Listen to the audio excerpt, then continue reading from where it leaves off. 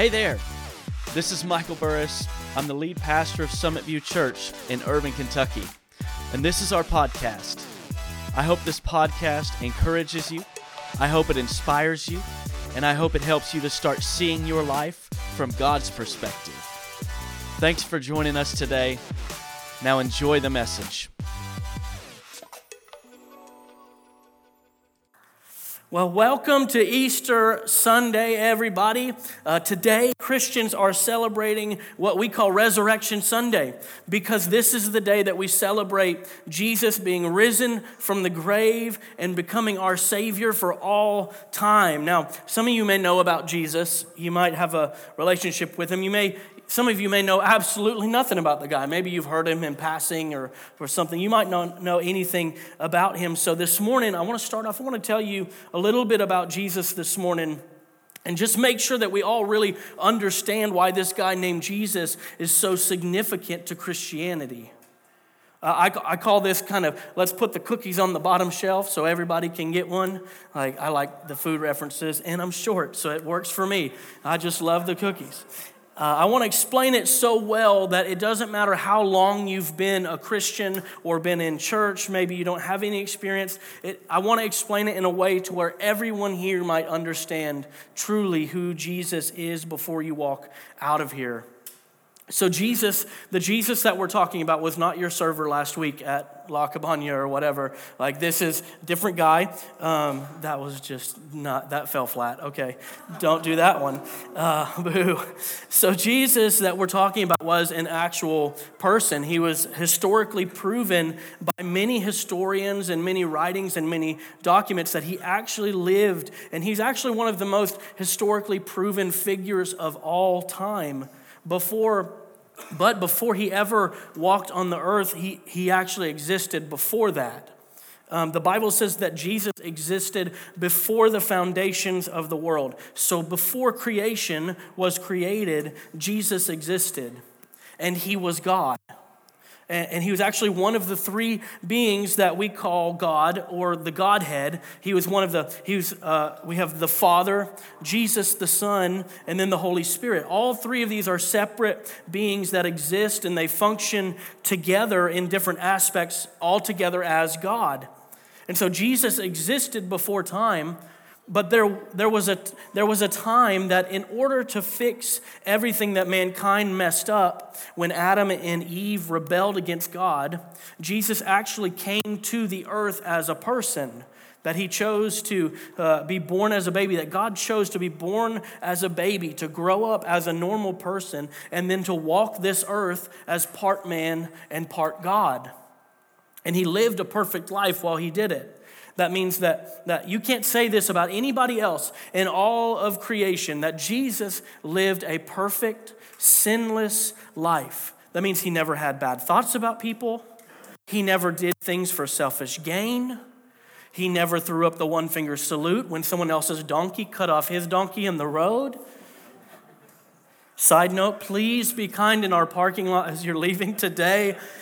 No cussing each other. We had enough of that yesterday. Save that till you get to the Shell Mart at least, okay? Just save it till the Shell Mart. But Jesus lived a perfect life. He lived a life that when he was 30 years old, he dedicated the rest of his life to serving the needs of the world around him. But even more than that, Jesus went around teaching people about what the kingdom of God really meant for their lives and what God was actually about. You know, people had messed it all up. They had bad ideas about the character of God. They thought that their religion was all about rule keeping and living life, that like they were perfect. Actually, that still sounds a lot like today. But let me tell you, Jesus came to show us the truth, that God is good. No matter what anybody tells you, that Jesus came to show us the truth that God is good. And that this isn't about a religion, that God is loving and he's full of grace, and even if you don't think you deserve it. And Christianity is not a strict list of rules and regulations, but it's all about having a relationship with God. The God of the universe, the creator of all beings, wants to know you, and he wants you to know him. And Jesus lived this great life. He went about, he served people, and he was teaching them about God. And the religious leaders of the day thought that he was doing such a good job about teaching people about God that they decided they were going to kill him. I know it. He lived such a perfect life that they wanted to kill him for it. And they actually did succeed. 3 years into his ministry, Jesus was stolen away in the middle of the night, and he was beaten, and he was abused, and he was tortured, and eventually he was nailed to a cross that he would hang and die on. And then Jesus was buried in a tomb of a rich man named Joseph, and a huge stone was rolled across the entrance. Scholars believe it was about 4,000 pounds, rolled across the entrance of his tomb so that none of his followers would be able to get to his body. And it wasn't this small stone. It would have taken multiple grown men to roll and move this stone out of place. But here's where the power of Christianity starts.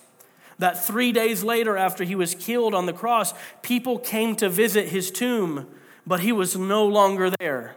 That they came and they saw that the huge stone was rolled away, and that they met an angel that was there that was sitting on top. And when they approached, he gave the greatest news of all time. He said that Jesus' body was no longer in the grave. That God had raised him back to life, and now Jesus is living as God forever. And then Jesus, when he's in his resurrected form, he appears to over 500 individual people. Proven, written about. 500 different people and eyewitnesses over the next 40 days. And before he was taken into a cloud into heaven, where the Bible says that he is now seated at the Father's right hand, and he's waiting to return again for his people. See, all of this happened as a part of God's master plan. Like Adam and Eve, they messed up our perfect world that God had created. And mankind's relationship was severed with God as they rebelled against him. But Jesus came to fix all of that. And here's the kicker. The religious leaders thought that they were killing Jesus because they thought they were killing him, but here the kicker is that this was always Jesus' plan, that they thought they were killing him, but Jesus had chosen to give up his life, that he had the power to come off of that cross if he wanted to, but he decided not to. He had chosen to give up his life. He wasn't murdered. He chose to give it up. And Jesus chose to give his life as our sacrifice so he could become our Savior. The Bible says that Jesus is our sacrificial lamb, that he took the place of mankind's sacrifices to God, and now his sacrifices covers humanity forever. And because of Jesus, now man has the ability to live in a good relationship with God again. That the relationship that was once severed by Adam and Eve's rebellion had been restored through the obedience of Jesus all the way to death on the cross. Now, Revelation chapter 5, verses 6 through 10. I want us to flip there this morning. Just read a little excerpt out of that. You can follow along on the screens if you don't have your Bible, that's all right. It says this: "Then I saw a lamb looking as if it had been slain." Now, this is a vision that was given to a prophet named John, and he's writing all of this down. And so some parts of this vision are a little crazy because he didn't understand what he was seeing, but that's not the part that I want to zone in on here today. John said, "Then I saw a lamb looking as if it had been slain, standing at the center of the throne, encircled by the 4 living creatures and the elders. The lamb had 7 horns and 7 eyes." I don't know. Those are the 7 spirits of God sent out into all the earth. He went and took the scroll from the right hand of him who sat on the throne. And when he'd taken it, the 4 living creatures and the 24 elders fell down before the Lamb. Each one had a harp, and they were holding golden bowls full of incense, which are prayers of God's people. And they sang a new song. And this is what they sang: "You are worthy." And they're talking about Jesus here, the Lamb that was slain. They said, "You are worthy to take the scroll and open its seals, because you were slain. And with your blood, you purchased for God persons from every tribe, language, and people and nation. Let me tell you, Jesus purchased you. It doesn't matter what you look like. It doesn't matter what your life is like. It doesn't matter what skin color you are, what kind of people you run with. Jesus bought you with his blood. And so you're valuable. You're valuable to God, and you should be valuable to humankind. And you made them to be a kingdom and priests to serve our God, and they will reign on the earth. Jesus was the only one that was worthy to be our perfect sacrifice. He was represented as a lamb. But here's what the Bible goes on to say, that Jesus was killed as a lamb, but he's coming back as a lion. That Jesus is going to return as our king. And today, Jesus sits on the throne at the right hand of the Father God. He sits in heaven today as a victorious king. And that's something that we should get excited about. He's a king that went to battle for us, and he won. And that's good news for you today and for me today, because he also gives us the ability to take part in that victory. And so that leads me into my first point today, that life can be a battle. I know it. I live life too. Life can be a battle. Life can be tough. And some of you are coming in here today, you're saying amen to that because, I don't know, you might just beat your children in the parking lot. Well, life can be a battle. Car rides to church on Sunday morning can be a battle. There can be days that you just feel like you're losing, and there's days when you feel like you're winning. But this battle goes so much deeper, and it goes so much further than most people even give it credit for, because there's a spiritual battle that's being fought. And you're the prize. You have a spiritual enemy named Satan, and he wants to destroy you. Not because you're so awesome, but because the Bible said that you were created in God's image. So you're an image bearer of God. You're the only creation in all of existence to be said about that you were created in the image of God. And Satan hates that because he's jealous. And so he's going to try his best to destroy you, not because of how great you are, but because we bear the image of God, that we were God's favorite creation. And he's trying to constantly take you out. He's going to do the one thing he can to try to get back at God. He's going to try to destroy everything that bears God's image. There's a battle being fought over you. Sometimes you wonder why life can be so difficult. Why it seems like maybe the universe is against you and things are just ruining all over.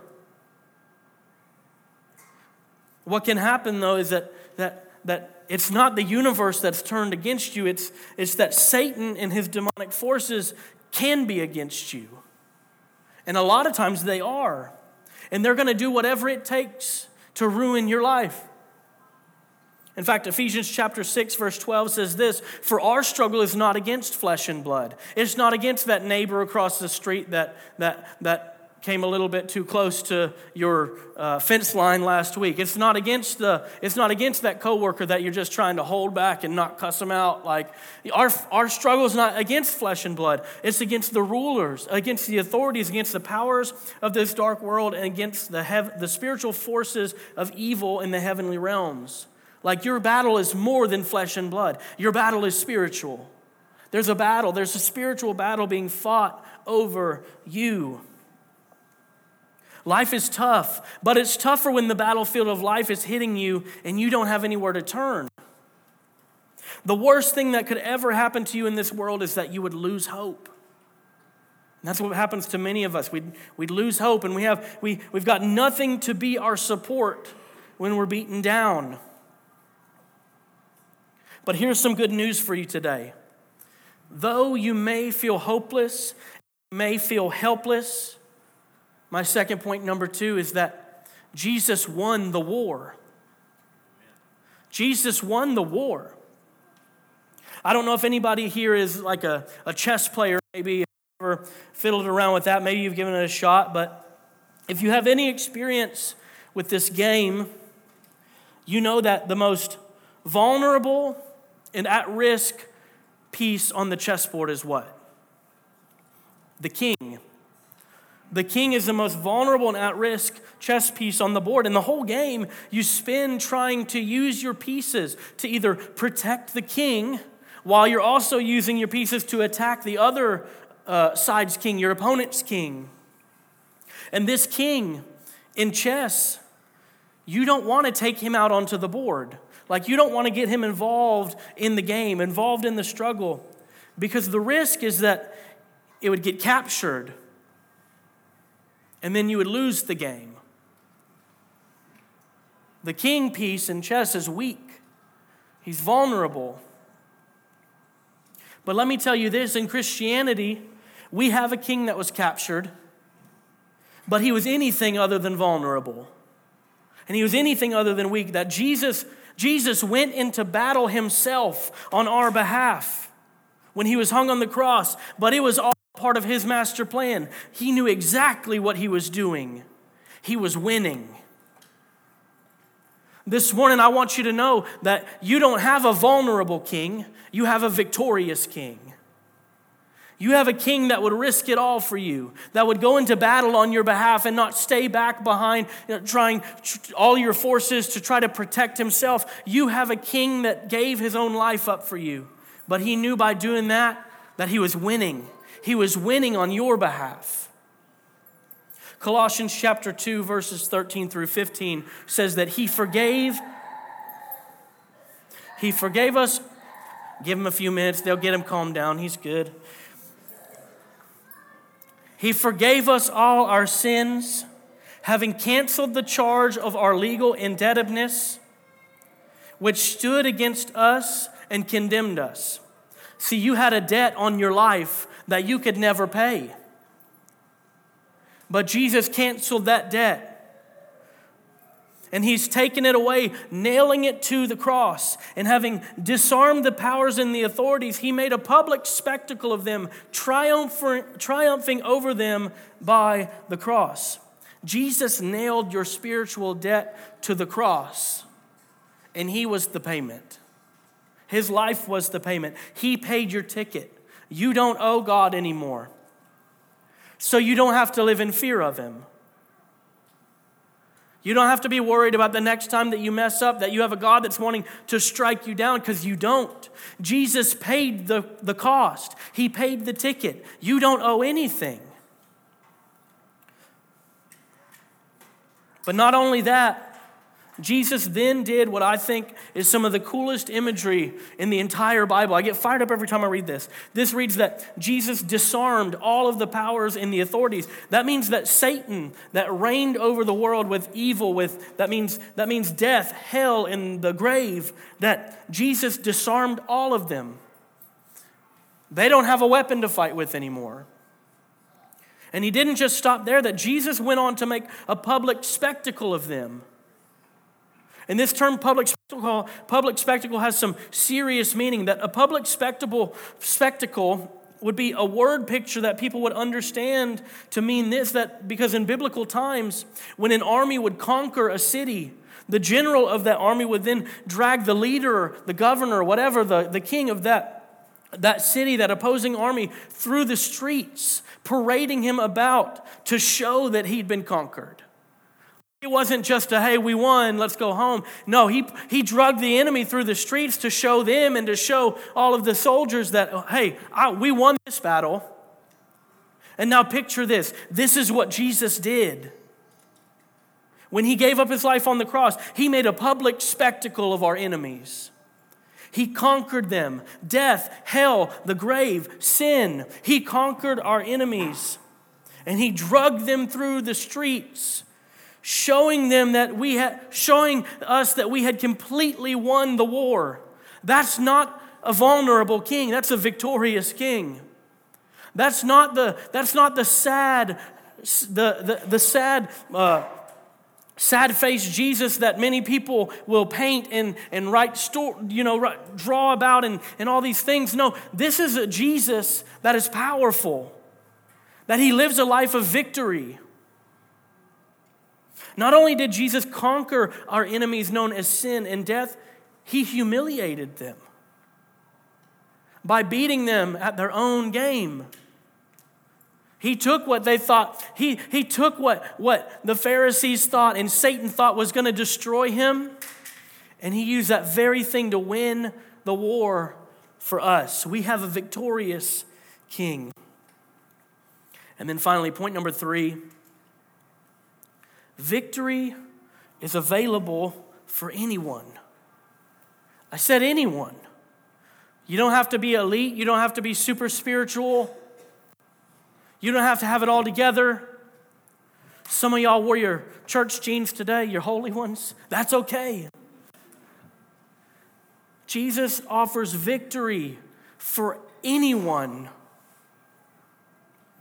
Wouldn't it be nice to join the winning team after they've already won? Like, have you ever thought about that? I was never picked first in dodgeball, believe it or not. I was never picked first in dodgeball. Even worse when it came to basketball. But I always thought to myself, like, how cool would it be for me to be on the winning team for once? Wouldn't it be nice to be the Kansas City Chiefs after they won the Super Bowl, that you get to join them after they've won? You have the assurity of victory that you could join the Kansas City Chiefs after they win the Super Bowl and you still get the ring. Wouldn't that be cool? To join the winning team after they've won, after they've secured the victory?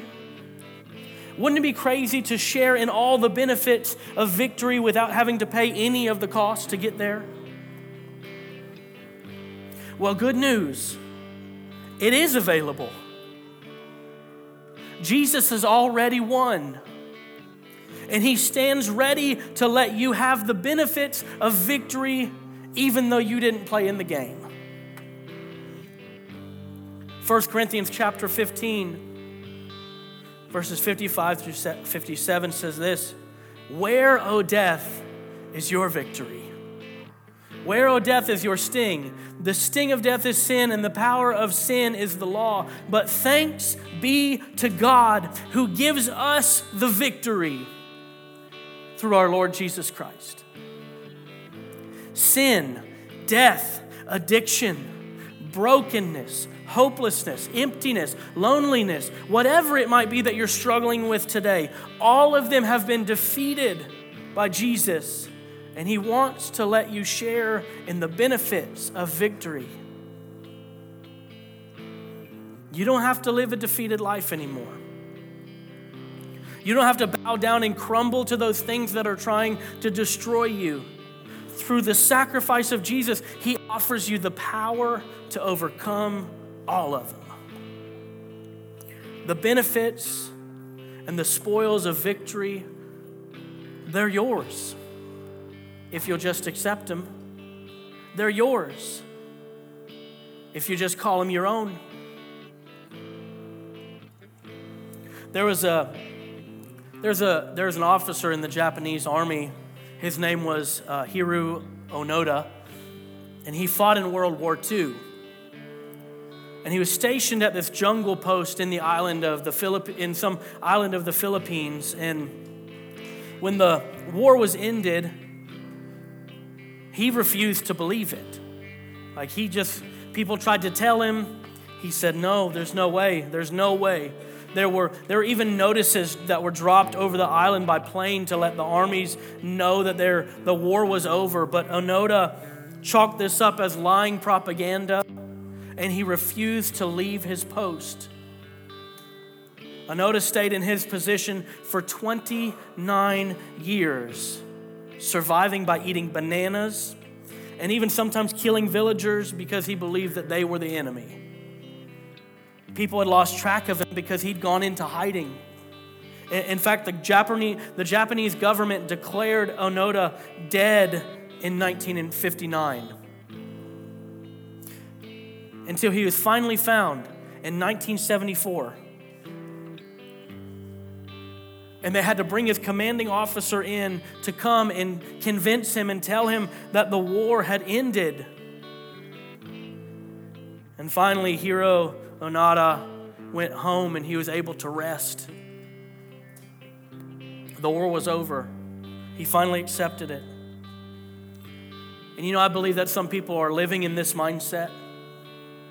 There are people right now that are living like they are still fighting. struggling against the powers of addiction, struggling against brokenness, struggling against emptiness. Some of you in this room right now, you're still fighting like the war is still raging. But I want to tell you, the war is over. The war is over.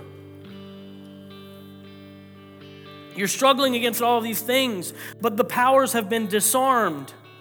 You're continuing to fight a war that's already been won, and you don't have to fight anymore. You don't have to fight anymore. King Jesus has won the war. You can rest. You have a victorious King, and He wants you to share in the fruits of victory. And this is all you have to do. You just have to make Him your Savior and your King. You just have to join the winning team after He's won. Join the winning team. And you get all the benefits of the victory with none of the cost that He had to pay.